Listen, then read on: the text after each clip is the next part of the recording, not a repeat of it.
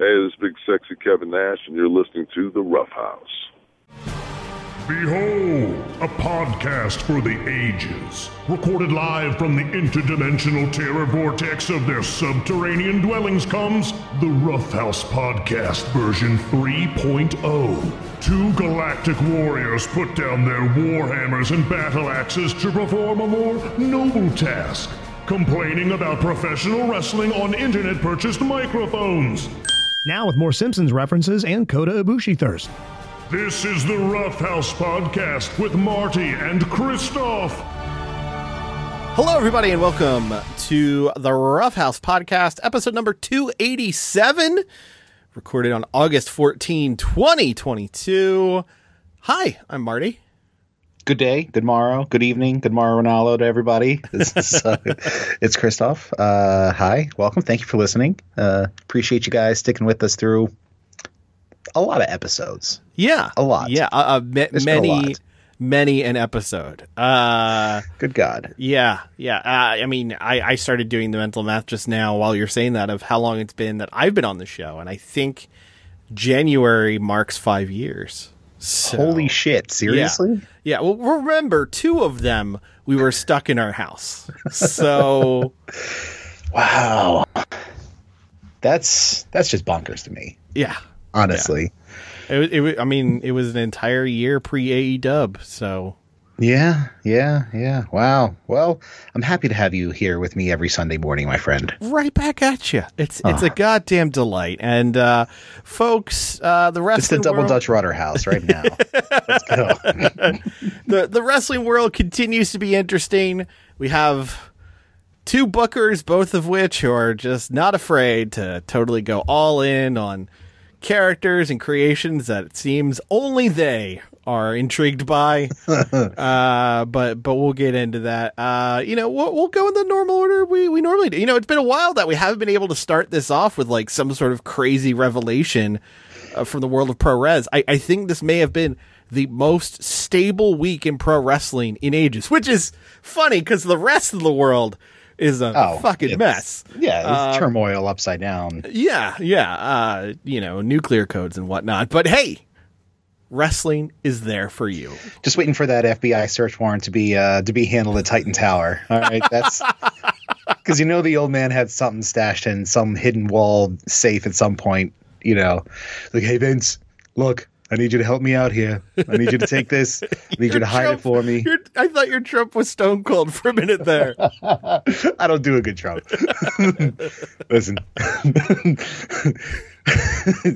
You stupid son of a bitch. That's the bottom line, because 45 said so. The World Wrestling Federation.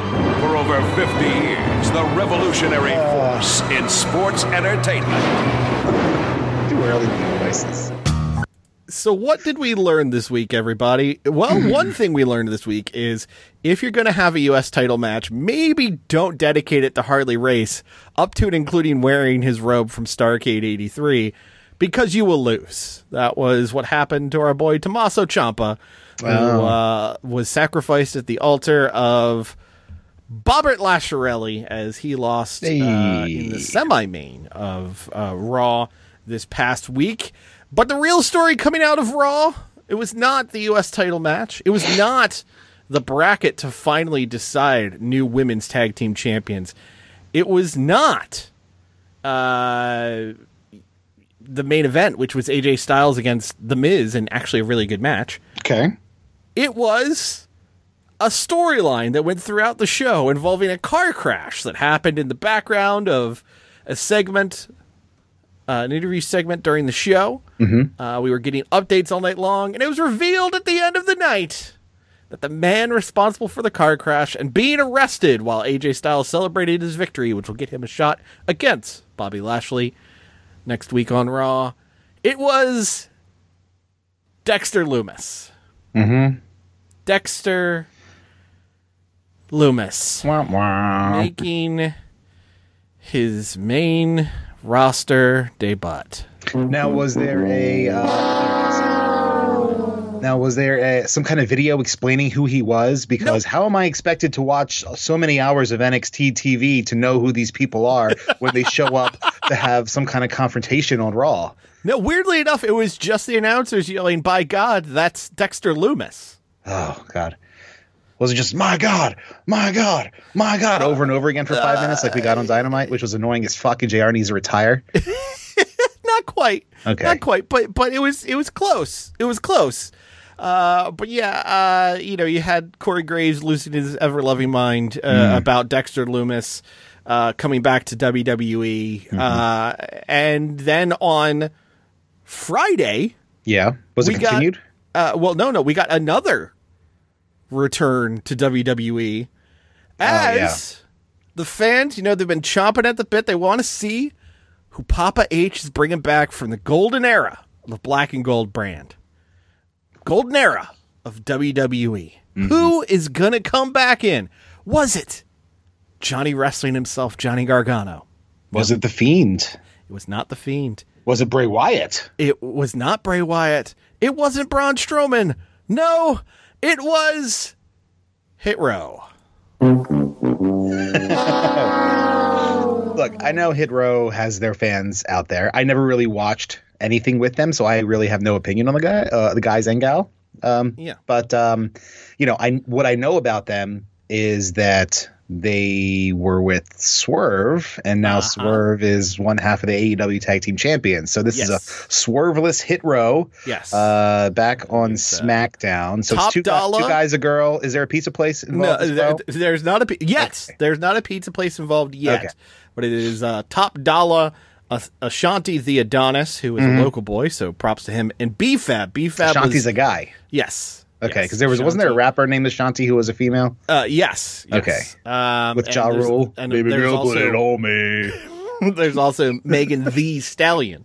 But this is Ashanti the Adonis. Okay, two E's? Yes. And then there's also B-Fab. That is the lady with them. B-Fab was the first to be cut of the Hit Row crew. Right. And then the rest were cut subsequently.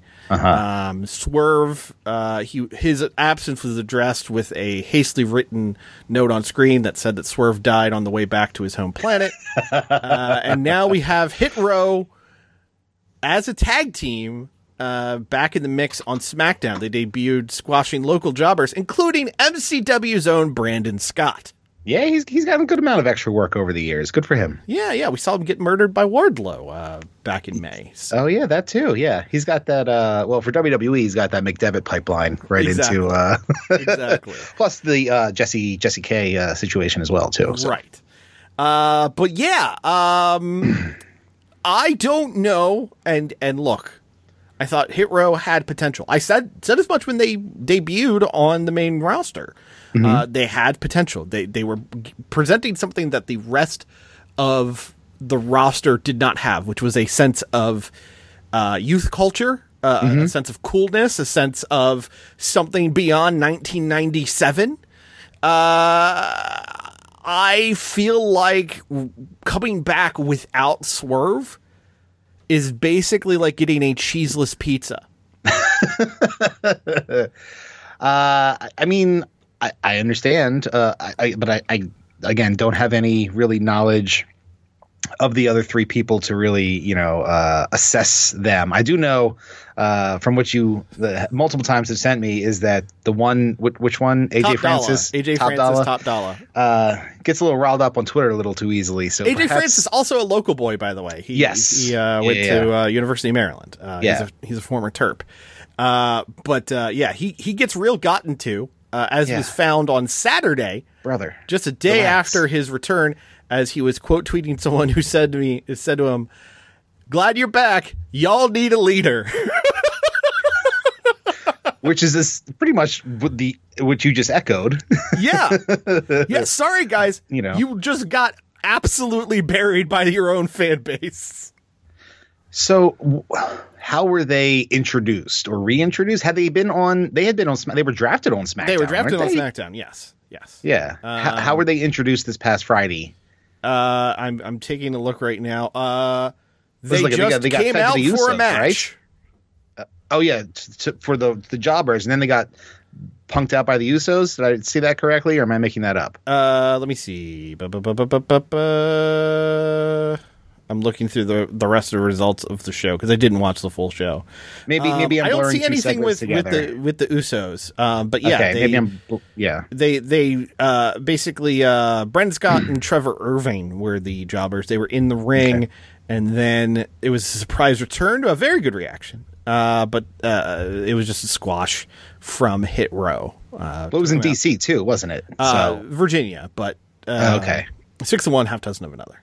Okay. Oh, sorry, not Virginia. North Carolina, Raleigh, North Carolina.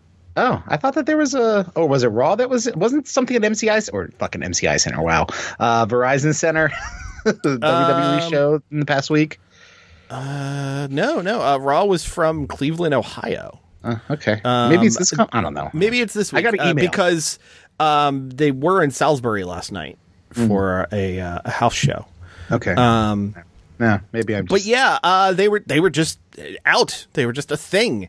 Okay. Top Dollar did an interview on Saturday morning on Busted Open Radio on Sirius XM, and indicated that apparently the focus from Triple H is to, quote, bring my guys back. So obviously aiming to bring everyone back. Well, I wouldn't say everyone, but the people everyone he had can a finger bring in. Back. Yeah. Yes. Everyone he had a finger in. Developmental wise. Yes, developmental wise. Not physically. We don't need another one of those. We do need to clarify that. Yeah. But it's interesting that there's basically just this move, and you can see it with the absolute depushing of Austin Theory, that there's now just this idea of, oh, Vince fired them, Vince pushed them, I'm done. Yeah, I'm going to do my own thing here. Strike that, reverse it, sort of thing. Yeah, it's a Smurf that you haven't met yet. Yes. I understand it in certain instances, bringing back Dakota Kai, bringing up Io Shirai. Mm-hmm. I get that because, there was a clear vacuum of star power. There was a clear necessity to bring these talents back into the fold because there was a spot for them. I don't know for who the return of Dexter Lumis moves the needle. Maybe Top Dollar and Ashanti coming back in, maybe that's a shot in the arm for the tag division, which fair, necessary, considering it's just been the Usos running roughshod over everybody. Right. Specifically the Street Profits for the past 6 year months. And a half. Yeah. You would think that there would be a focus on doing something more with them. And maybe I'm calling the shot too early here, but it just feels like the move isn't, okay, we're going to lay the groundwork for the storytelling. It's more, hey, I'm just going to throw out more guys. And it's something that people would, on the AEW side of things, and rightfully so, point a finger at Tony Khan about, of just, here's people. Yeah. And not having that next gear as to what they're doing. And that's what this feels like. We've got Karrion Kross, who is, I guess, in the mix for the top title on SmackDown, but they're still really focusing on Drew versus Roman at Clash at the Castle. Yeah. Lord help us if they're going to try to make that a 3-way, which now you think about it could happen if only so Roman doesn't get pinned and Drew can still win the belt. Sure. Yeah. I don't know, man. It feels like a lot of sizzle but no steak. Yeah, for me, it's 3 whiffs in a row between Cross, Hit Row, and Dexter Lumis. But again, I was never really high on. I didn't really like Cross that much in Lucha Underground. Yeah. The guy's never really. Sorry, Russell. He's never really done it for me. But in Hit Row, like I said, I really have no attachment to Dexter Lumis. It was just this creepy stalker gimmick. I've seen a couple matches of him, and nothing really blew me away. So again, it's a lot of okay. This guy, cool. But they just came back and, at least they give some kind of storyline to Dexter Lumis. So, curious, I guess, to the lowest extent of the word, to see where that goes. I mean, I'm not, I'm not going to be right by my TV at 7:57 to tune in and watch the beginning of Monday Night Raw. But, Right. At least there seems to be something in mind for him and Cross, and, eventually something will show up for Hit Row. I don't know. I mean, but in terms of bringing back people who would move a needle, obviously the aforementioned Kai and Shirai, or Sky, I guess Io Sky she is now. Yes. That moved the needle. You still got a Tegan Nox floating out there somewhere. Obviously there's Bray Wyatt posted this indecipherable fucking weird message that John Cena retweeted or reposted for whatever fucking reason this past week. He's the big one out there, and rumor and scuttlebutt online is that he's close to finalizing a deal with Creative Control and WrestleMania main events and titles and all these other sorts of things. That's if you listen to anything the dopes at Ringside News have to say, which I don't. Hey, Tony Khan definitely does not own Ring of Honor, and they are lying about their pay-per-view numbers. God, Jesus Christ, fucking wrestling Twitter, I hate it. But Braun Strowman, like you mentioned earlier, is out there, but man, he just been murked so many times creatively and in booking that it's just, what needle does he move?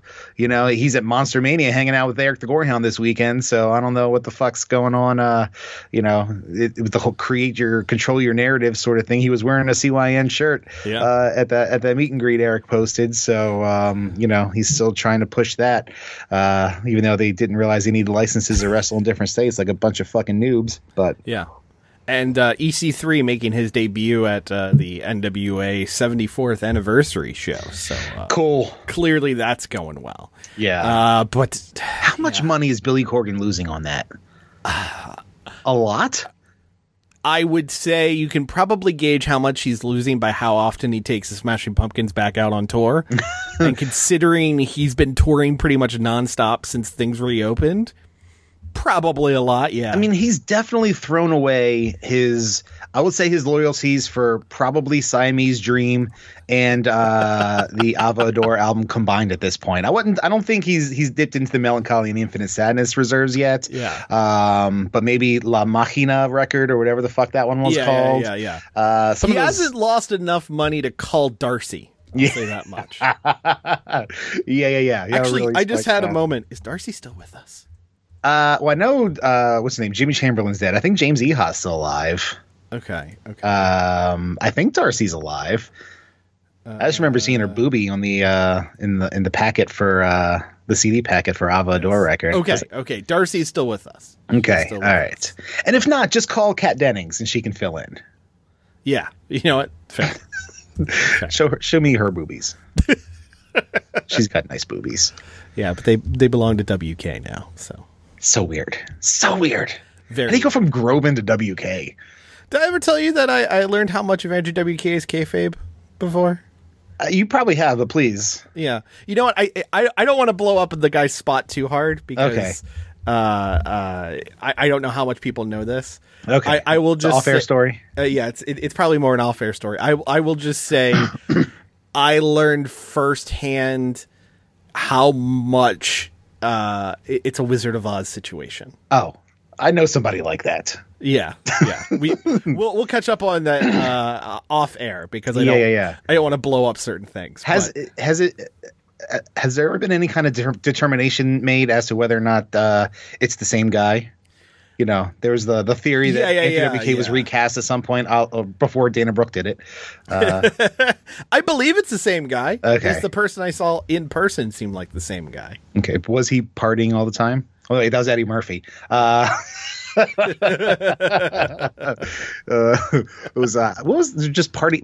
What was the name of the song? Party Hard was the song, but he did many songs about partying. Well, I know. I was like party all the time. Then I said party up. Like, nope, that's not it either. Yeah, Party Hard. I remember the album was I Get Wet. I Get Wet is the album, and it has the songs. Party So You It's Puke? Time to Party, Party Hard, Party Till You Puke, and unofficially, Fun Night is probably party related. Sure. Yeah. Well, Yeah. how can you have a fun night if you're not partying? Let's see. The 2003 album The Wolf contained the song Long Live the Party. All Shakira covers. Unfortunately, no. 2006's Close Calls with Brick Walls. Nothing. Crash Test Dummy covers.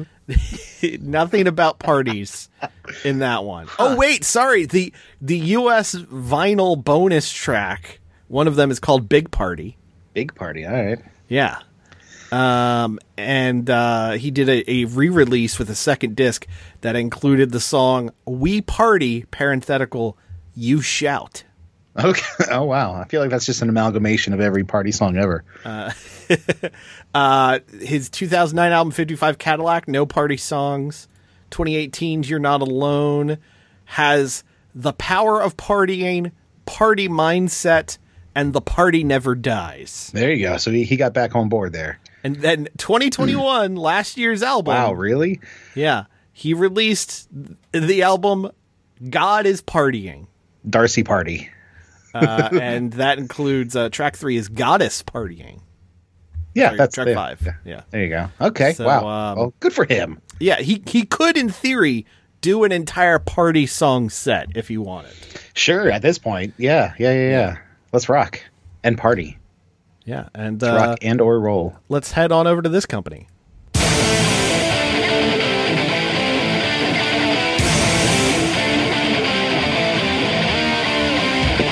New Japan Pro Wrestling is in the middle of the G1 Climax Towards the end. 32. Yeah. And we haven't talked too much about the matches themselves, but last weekend, I think we got two we really got to tell people to track down and watch. One being the rematch between Shingo Takagi and Will Ospreay. Yeah, I did watch this. Yes, got a whopping 5.5 stars from the I don't know if it was 5.5, but it was really good. Yeah. These guys I can watch work each other a billion times. True. And it's always good. This was, I think, their 4th or 5th match I think ever. it was their 4th. Yeah. Because they had, let's see, Best of Super Junior Finals, G1 one other time. And then title. The world title. World match, Heavyweight title. Yeah. So this was number 4, and it's always good. And it absolutely ruled here. What helped? Did you watch it? Yes. Yes. What helped it, I think, is the 30-minute time limit to get the points in the G1 tournament. Yes. You constrict, and this is endemic to New Japan as a whole. They love those 40-45-minute main events. Yeah. So if you restrict them to get your shit in under 30, I think it only went like 21 minutes. Yeah. And it was, you lose those first 10 minutes of feeling each other out. Yeah, it was all banger on this one. Especially with these two, they don't need to feel each other out because, as you said, they know each other so well and wrestle each other so well, and the counters were just amazing and just fantastic pro wrestling there. And there's a really cool video that got posted on Reddit of how in all 4 matches, basically they have a sequence they do that they keep enhancing, like they keep adding a switch and a change to.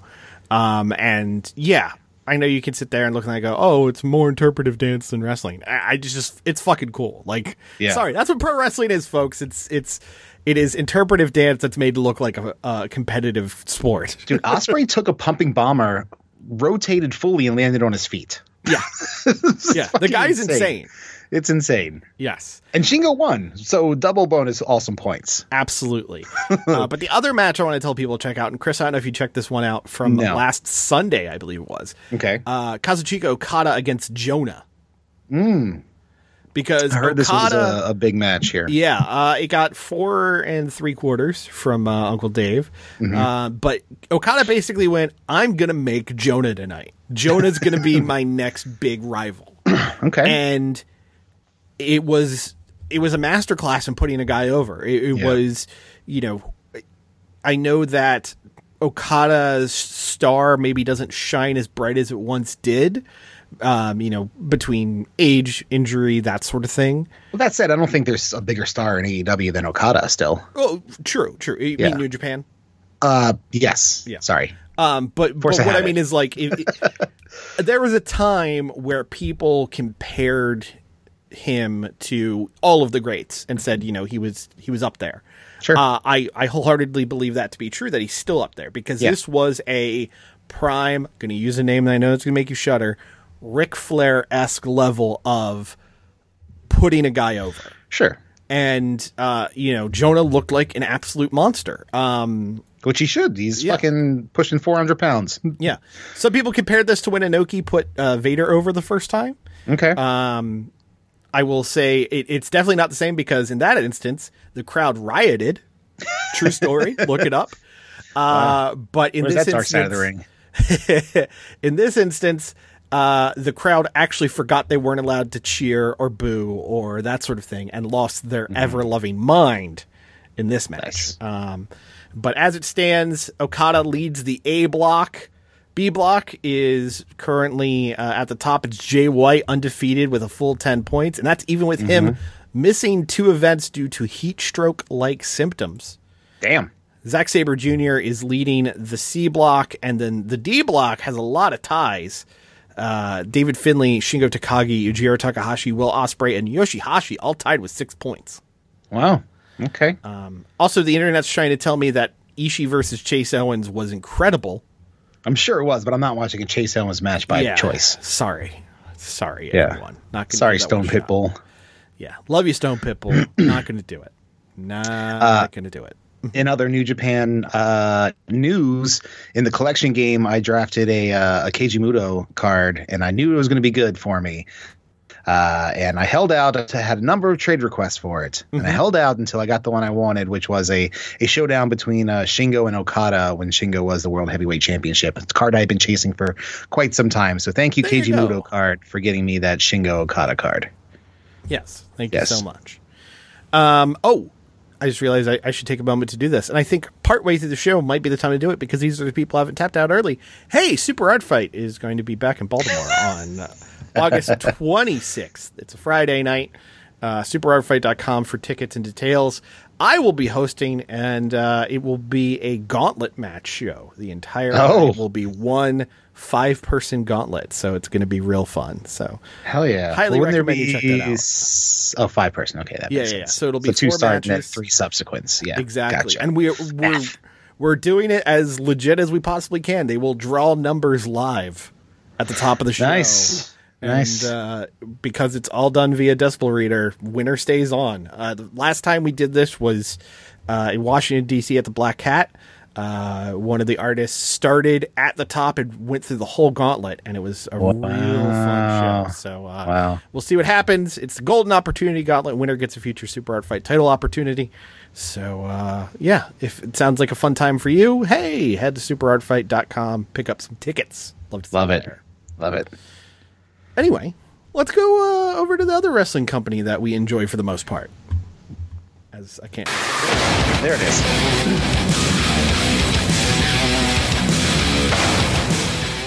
AEW this week was Trustbusters Central.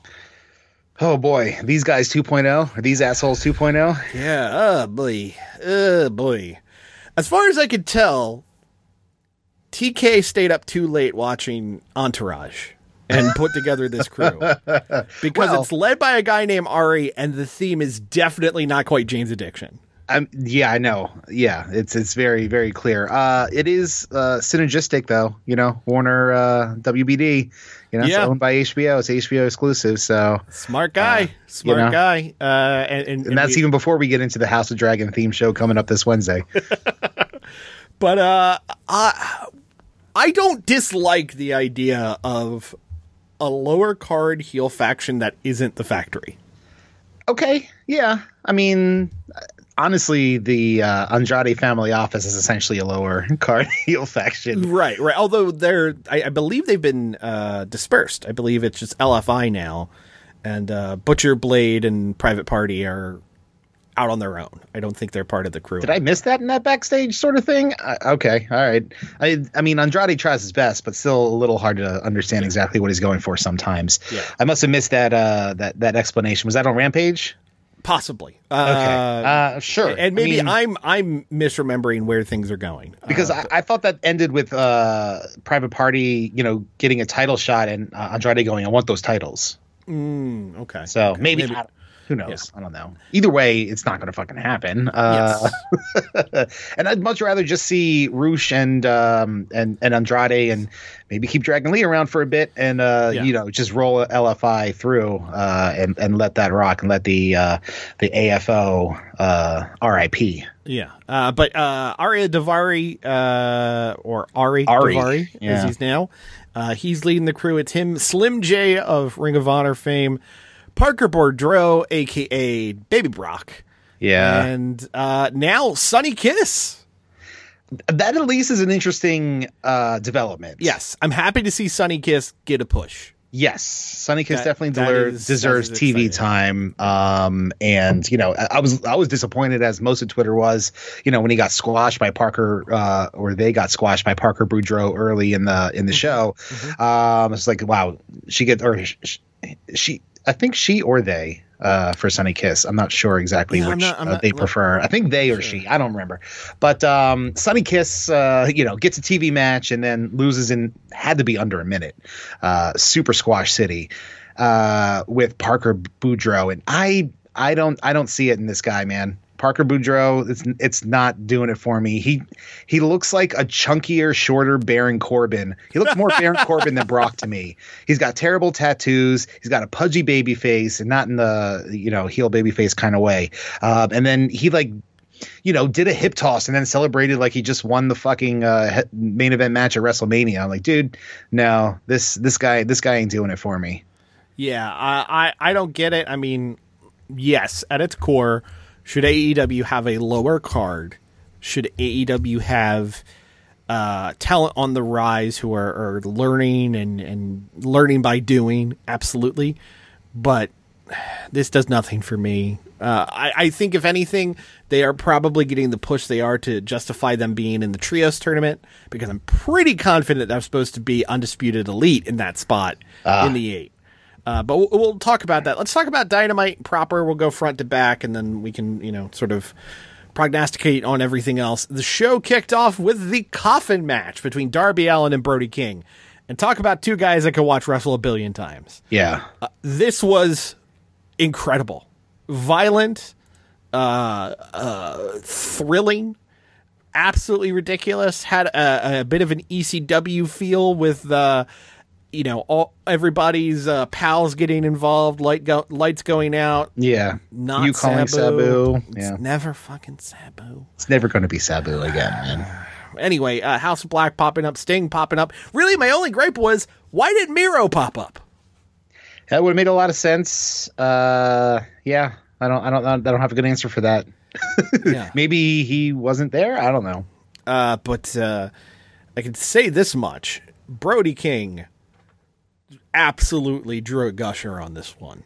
Yeah, he did. Well, it was the thumbtack skateboard right in the beginning of the match, right into his fucking forehead. So yeah, that'll do it, bro. And apparently his tummy. He had a few thumbtacks in his belly welly. Yeah, he took a gut shot too. And double bonus points to Brody King for taking that final bump, just hole in one right into the coffin. It could not have gone more perfectly. I think Taz lost his mind on commentary about how well it went. He did. So they basically brought the story full circle. This, of course, starting with Darby Allin getting choked out in the Rampage Rumble for an AEW title shot by Brody King. He was hung over the top rope and then fell to the floor. In this instance, Darby using a chain to hang Brody over the apron. Then Brody gets dropped, hits butt first on the apron, plops right perfectly into the coffin, and the coffin door falls down perfectly. Beautiful. Yeah. It was gorgeous. And I can say, because I took the time to do it, if you reverse it, the GIF looks even better. I would imagine so. I mean, yeah, this is like somebody my size tossing around their 10-year-old nephew, essentially. And it's one of the kinds of matchups I love very much in pro wrestling. So it had the violence, it had the shenanigans. This is, it was fun. It was a lot of fun. We had dueling promos over a commercial break between Jon Moxley and Chris Jericho putting over the main event of the evening. And I have to give credit where credit is due. Jericho truly, honestly turned the clock back 20 years. I don't know how he did it, but he looked like, minus his absolutely terrible tattoos. Yeah. He looked like prime Monday Night Jericho, Chris Jericho. Yeah. Yeah. I mean, look, Jericho, and I'm sure we'll get more into this once we get to the match itself, but Jericho, all the pieces are there. I just feel like sometimes he gets a little too much creative leeway and it gets in the cringe territory. Yeah. But when he's focused on something that everybody knows works like this, that's where, that's where the GOAT conversations come in for Jericho. It's all the other shit that clouds around him the rest of the time that takes those conversations elsewhere. Absolutely. Then they announced the bracket for the Trios tournament. On the left-hand side, we've got Death Triangle versus Will Ospreay and Aussie Open. Let's fucking go. We've got Andrade El Idolo, Rush, and Dragon Lee of LFI against the Young Bucks and To Be Determined. And on the other side, we've got House of Black versus the Dark Order. House of Black. No indication of which three members of Dark Order will be making up that team. And then the Trustbusters versus the Best Friends. Yeah. And I saw a lot of people online going, of all of the trios that they've had over the years, why are the Trustbusters on this? And I think I can answer that pretty clearly. And unfortunately, I have to answer it with a question. Name a trio that is still existent in AEW where someone is not injured or will otherwise be in another match. Like I'll run down a few. Yeah. I'm trying to think off the top of my head. Go ahead. Jurassic Express and Christian broke up. Done. Yeah. Eddie Kingston, Proud and Powerful. Santana's out injured. And apparently no longer talking to Ortiz in real life. 2.0 and Daniel Garcia. Matt Menard's got a fucked up shoulder, so he's out of the mix. Yeah. FTR and Wardlow, in theory, could be, but they are clearly going to be tied into other things. Yeah. Some permutation of the BCC. Both Danielson and Moxley are clearly going to be involved in other things. So at that point, you have Yuta, Claudio, and no one. Right. Dante Martin, Matt Sydal, Lee Moriarty. Well, Moriarty's now now with Stokely Hathaway. The Acclaimed and someone. They don't have a someone anymore. At a point, the Acclaimed and Billy Gunn would have been a lot of fun. Maybe the Gun Club. But then Billy's all pissed off at his sons for not showing out enough. So that's kind of on the rocks. Team Taz broke up, so there goes any permutation of that. Maybe the Embassy of Brian Cage and whatever. Khan and the other person. I want to say Toa Hanare, but that's not who it is. No, it's I can't remember his name. Yeah, but or Aaron Hanare. But like again, that I think that'd be like just substituting one Ring of Honor group that people don't really care about for another.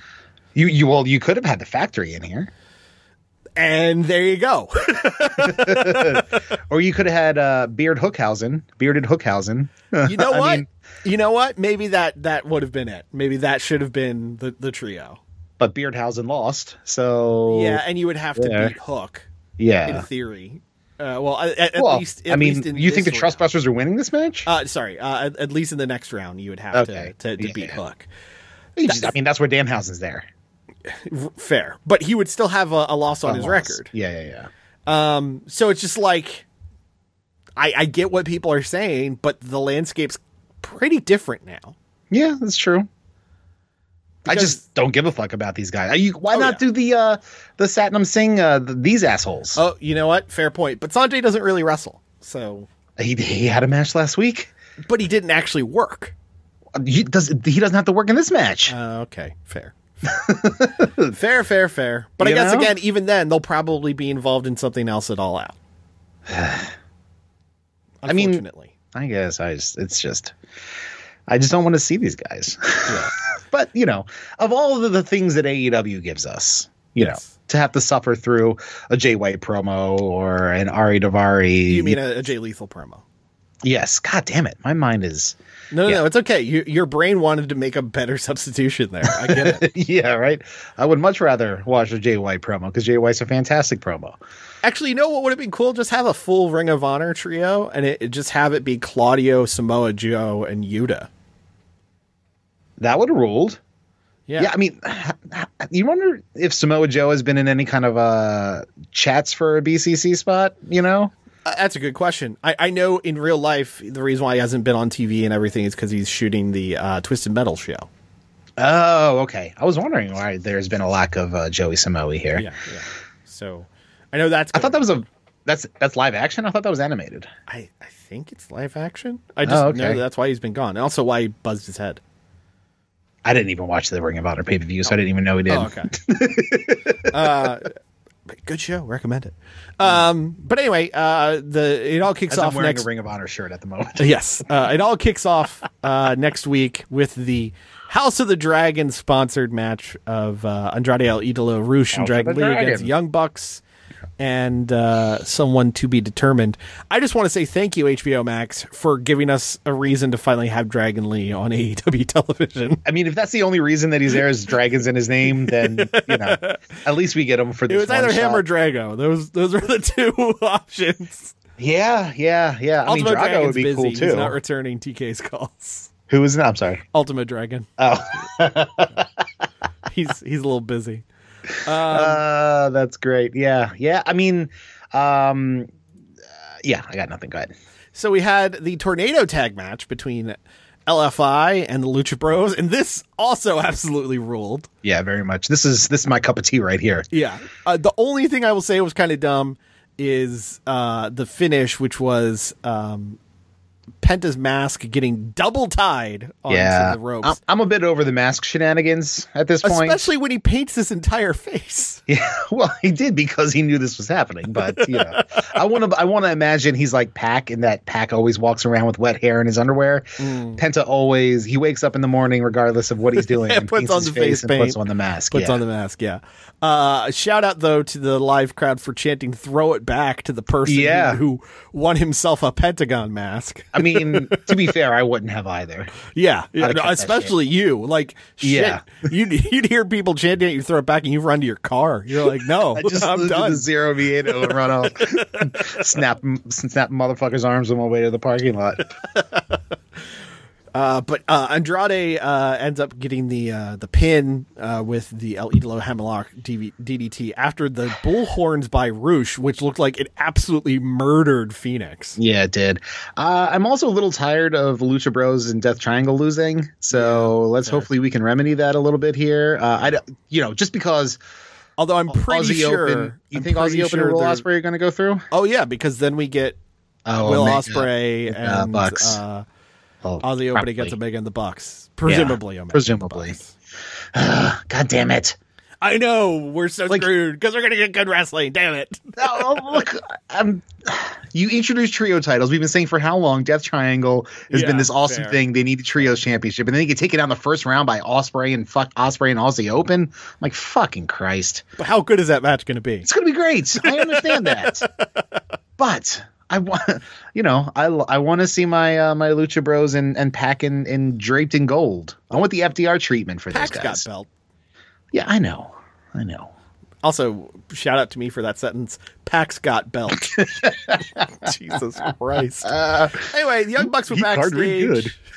The Young Bucks were backstage talking to the Dark Order and Hangman Page. Bucks thanking Page for saving them, and basically like, times used to be real good. You want to get back together, bud? You want to be a team? Hang out? And why don't we hang out?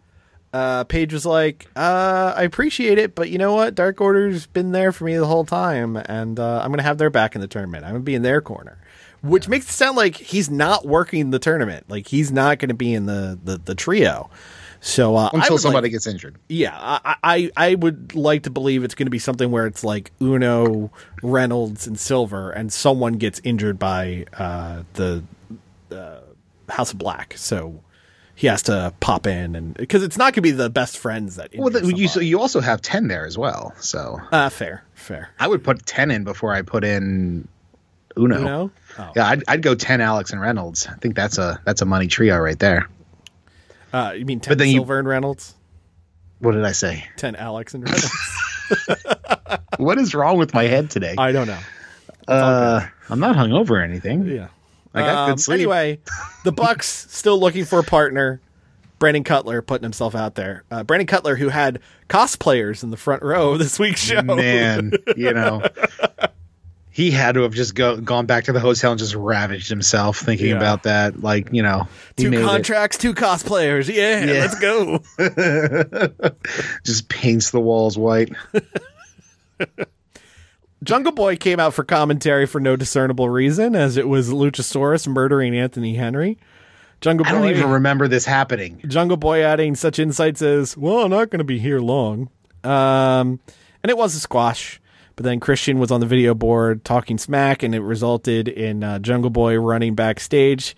He was restrained by security. Luchasaurus then murdered all the security guards and murdered Pat Buck. Mess with the dinosaur, you get the horns. Miro talked about his temptations. Julia Hart touched his face, but he said, no, I only get touched by one woman. And Miro, basically it sounds like he's joining the House of Black to destroy the House of Black. I ain't taking that from the inside. It's a full Departed situation happening with Miro here. I don't know if saying that on live television was a smart move, but not Miro. It's Miro. Yeah, just kind of a choice. One thing I will say about the show, and it even showed during the hype train before the main event, it felt like everything got a chance to breathe a little bit more. Like, I guess a little less rushed than normal. Yeah, it didn't feel as like, oh my God, everything is happening all at once. And Excalibur got to talk like a normal person. Well, they allotted 30 minutes for the main, so that probably you cut 2 segments out of what normally happens. So yeah. Anyway, Powerhouse Hobbs was backstage. Powerhouse. Cut off by the Factory, who said, "Hey, don't worry, we're going to finish Starks for you tonight." Yeah, sure you are, assholes. And then out comes these assholes: Jay Lethal, Sanjay Dutt, and Satnam Singh, talking about how they are not done with Wardlow. Wardlow comes out to yell at them. He's going to kick all their asses, but he say, "Hey, he's got some pals," and out comes FTR. I love that, the Pinnacle exists in face form now. Yes. And I'm 100% here for that team up there. I honestly forgot they were all part of the Pinnacle until like halfway through the segment. I'm like, oh yeah, that's why they're teaming up. Yeah. 2.0, Daniel Garcia and Anna Jay were backstage. 2.0 said Jericho's going to win. Daniel Garcia called out Bryan Danielson, and we got audio of that promo. She's sick of you. She doesn't want to hear from you. She doesn't want to get a text message. She doesn't want to get a phone call. She doesn't want to get a DM. She doesn't want to get email. She doesn't want to get a LinkedIn message. She doesn't want to get none of that. So just leave her alone and let the divorce be final. It's over, bro. She don't want you no more. Dude, that is the greatest use of a cameo I've ever come across in my life. Yeah. And you know what? Garcia is the guy to cut that promo. Oh, 100%. He's such a smug shit. It's perfect. Now, how do you feel about the Anna Jay angle of her randomly yelling at bystanders and choking one out? It's embarrassing. That's how I feel about it. I think it's dumb enough that it works for me, but I was also a big fan of, for example, the late era WCW Positively Canyon era, where he would be seen in the background of promos hitting canyon cutters on random individuals. Yeah. The only thing I liked about it is the lady she was choking, her titty almost popped out, and that was the highlight of it for me. Otherwise, it was pretty cringe. I was like, "Ooh, am I going to get a titty?" I did not get a titty.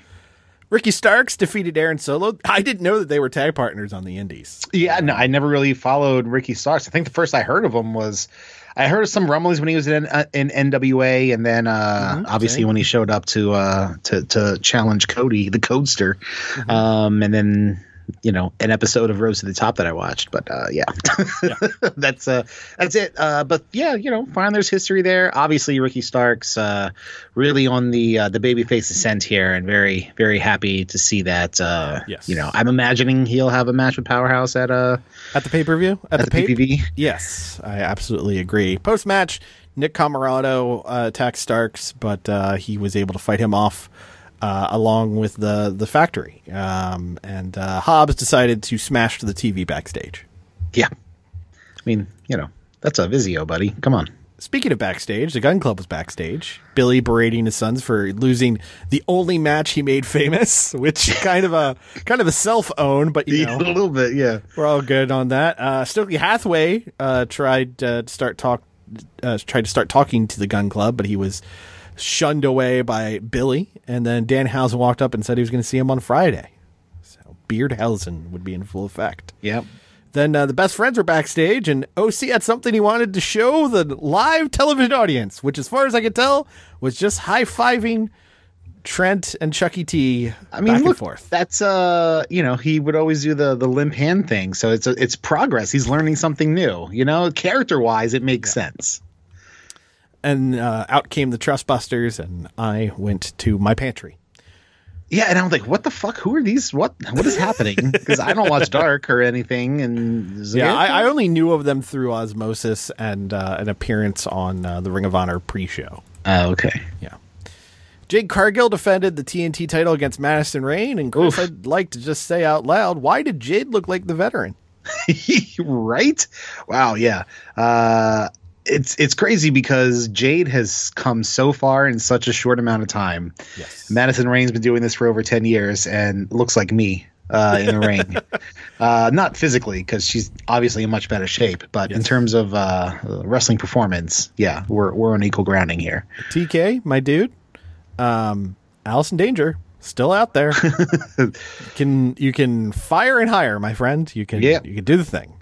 Thunder Rosa and Tony Storm were backstage. It was made clear that because Chris Statlander is out with having torn her other knee. Bummer. Tony Storm's now the top contender. Rosa said, I look forward to facing you. And I'm pretty sure that's going to be a 4-way at the pay-per-view. Two of them, Jamie with Britt Hayter and Britt. Yeah. And then we had the main event, which was the interim AEW World Championship match between Jon Moxley and Chris Jericho. Very, very good match. It was. I will say bloodier than I expected. I mean, it's a fucking Jon Moxley match. Well, I knew Moxley was going to blade, but Jericho, I'm pretty sure, got busted open hard way. Yeah, I think on the turnbuckle. Yeah, and he bled pretty hard, but again, gash there. Jericho looked like and worked like it was 20 years ago. 25 years ago. He even came out to his old ECW White Zombie theme. Yeah, I wonder what TK dished out for that. Considering the current state of the Munsters movie, probably not much.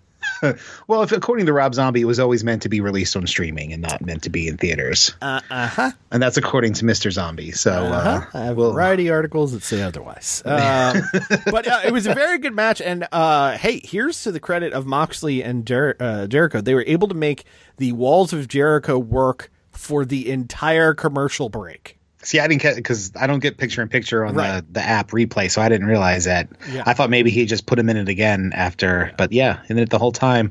Okay, I mean, all right. Jericho ends up losing to the rear naked choke, but out comes Sammy Guevara and Jake Hager. This was after, by the way, Sammy tried throwing the bat to Chris Jericho, and Jericho overshot it by far. Yeah, the catch. Yeah. But Moxley wins. Sammy and Jake Hager run down. 2.0 and Daniel Garcia run down. Out comes Kingston, Claudio, and Ortiz, Yuta. Was Yuta there? I don't remember seeing Yuta. I thought Yuta was there. Probably was. But yeah, everyone's losing their mind, and all of a sudden, my God, my God, my God, my God. CM Punk makes his big return to AEW for a guy who was talking about, I don't know if my foot's ever going to be the same again. He looked pretty damn spry. And Mox and Punk went face to face to wrap up the show. And really, you could tell this is the biggest match they have right now. Sure. Yeah, no, absolutely. And I loved Mox's response, very visibly saying to him, "Fuck you, motherfucker, you ain't shit," and shoulder checking Punk. Yeah. Yes, Punk got to celebrate at the end of the night, which makes sense. It was his return and everything, but God damn, I want Moxley to win at the pay-per-view. Yeah. I know he's not going to, but Yeah. I really want him to. I mean, Mox is great. Punk's good too. I got no beef with Punk. But, Yeah, no beef with Punk. It's just, god damn, that looks like so much better of a next stage of champion than Punk up top. Yeah, but they'll run back all the matches Punk wanted to do before he got injured, and this I don't see Punk having many title reigns, but I feel like he's going to get the most out of this one. So that's fair. And one of those matches is definitely Mox. I mean, there's a lot of history between the two of them, going back to the Shield being Punk's enforcers when they came up to the main roster way back in the day against the Ryback, if I'm not mistaken. Yeah, I believe you're right. A lot to dig into there. I don't know. Obviously, you can't really address all that stuff directly, but they'll find a way to get around the mentions and talk about that. The build to it is going to be good. I'm sure the match will be good depending on how Punk is rehabbed. And that's a great main event for All Out, man. Yeah, very, very good main event for All Out. Rampage, we kind of hit the big points of it, that it was the Trustbusters shows, so watch accordingly. But next week, Dynamite and Rampage are shaping up like this. We've got the first round of the Trios tournament, Young Bucks and a partner to be determined, Kenny Omega against Andrade, El Idolo, Rush, and Dragon Lee. Tony Storm against Kylan King, which could be very good. Mm-hmm. The Gun Club against Varsity Blondes. That's my snack break. And a 2 out of 3 falls match between Bryan Danielson and Daniel Garcia, which could go very long. Yeah, and I hope it does. I mean, with those two, I'd imagine this would go to, as most 2 out of 3 falls do, to the third fall. And there'll be shenanigans with BCC and the JAS, which, man, I really need this to end between the two of those factions. I'm with you. Hopefully we have the big blow-off at All Out for that one. But I mean, how was the big fucking cage match in the Anarchy in the Arena not the blow-off for this thing? Like, what are they going to do? Like, literally set each other on fire? For fuck's sake, end it. We haven't had an Inferno match in AEW yet. Oh, God. That's the direction we'll go in. Then Rampage, it's... Rampage is such a hard show to tell people to watch. Rampage is Hook defending the FTW title against Zach Clayton. Who had no idea. He came out and was like, I'm this reality TV star. Okay, who? Yeah. From what reality TV? He's married to one of the Jersey Shore people? Yes. He's married to JWoww. Wow. That's who gives a shit. Swerve and Our Glory will be defending the World Tag Titles against Private Party in a match. Always a good match. Good. Yeah. And then Best Friends versus Trustbusters, which does play off of last Friday's show, but it's going to be nothing I'm going to stay up past 10 o'clock on a Friday night for. You got that crisp 9:59 bedtime on Friday nights, do you? Nah, I'm usually asleep by 9:30. Old man Marty signing off. Yep, I even have the national anthem play. That's out. And you have the TV static white noise machine going for you. Like Mission Barbecue at noon. Fuck it, here's the national anthem. The Rough House Podcast is a weekly podcast fueled by coffee, pizza rolls, and the stench of dirty litter boxes. Follow Christoph and Marty on Twitter at RoughHouseSGW, at Facebook.com/The Rough House Podcast, and at Patreon.com/The Rough House Podcast for early access to episodes, exclusive podcasts, Rough House redos, and Rough House Divided movie trivia games. New episodes drop every single Monday on Spotify, Apple Podcasts, Google Play, Stitcher, TuneIn, and wherever you find your favorite podcasts. Subscribe, motherfuckers! This is the Rough House podcast with Justin and Christoph. That's it. Fuck Christoph. He's terrible with his information. Okay. Hey, this is The Rock. Shut your mouth, jabronis, and listen up, because this is the Rough House podcast with Marty and my least favorite man on the planet, Christoph. The WWE Network is making an effort to have programming for all walks of life. From your pure pro wrestling action to fantastic reality-based programs, the WWE is excited for its network. And why not introduce a new sitcom? Using the best of CGI and holographic technology, the WWE presents That's So Macho! On the next episode of That's So Macho, Dad, kids at school are teasing me, and I don't know how to get them to like me. Remember that one time WCW made me use Sid Vicious as a bodyguard, but he never did anything. Ooh, it sucked. Hey, Macho, you want to help me stock these shelves? You're going to sit around being, macho all day long. I had a rap album at one time. No one liked it. Not even the people that helped me make it. Yeah, please buy one. It goes to my estate. I've seen a lot of macho men in my time, Macho, but you're probably one of the most savage. See you at the bake sale this weekend. I had a girlfriend that was 38 years younger than I was, and I gave her the business. Ooh, yeah. I made her call me Bobby the Brain, and then lick my brain. It's the nickname for my balls. Smell like Slim Jims. That's So Macho on the new WWE Network. Watch my show, or I'll fucking haunt you. No one wants to wake up in the middle of the night and hear boo, ooh, ooh, yeah, macho activity.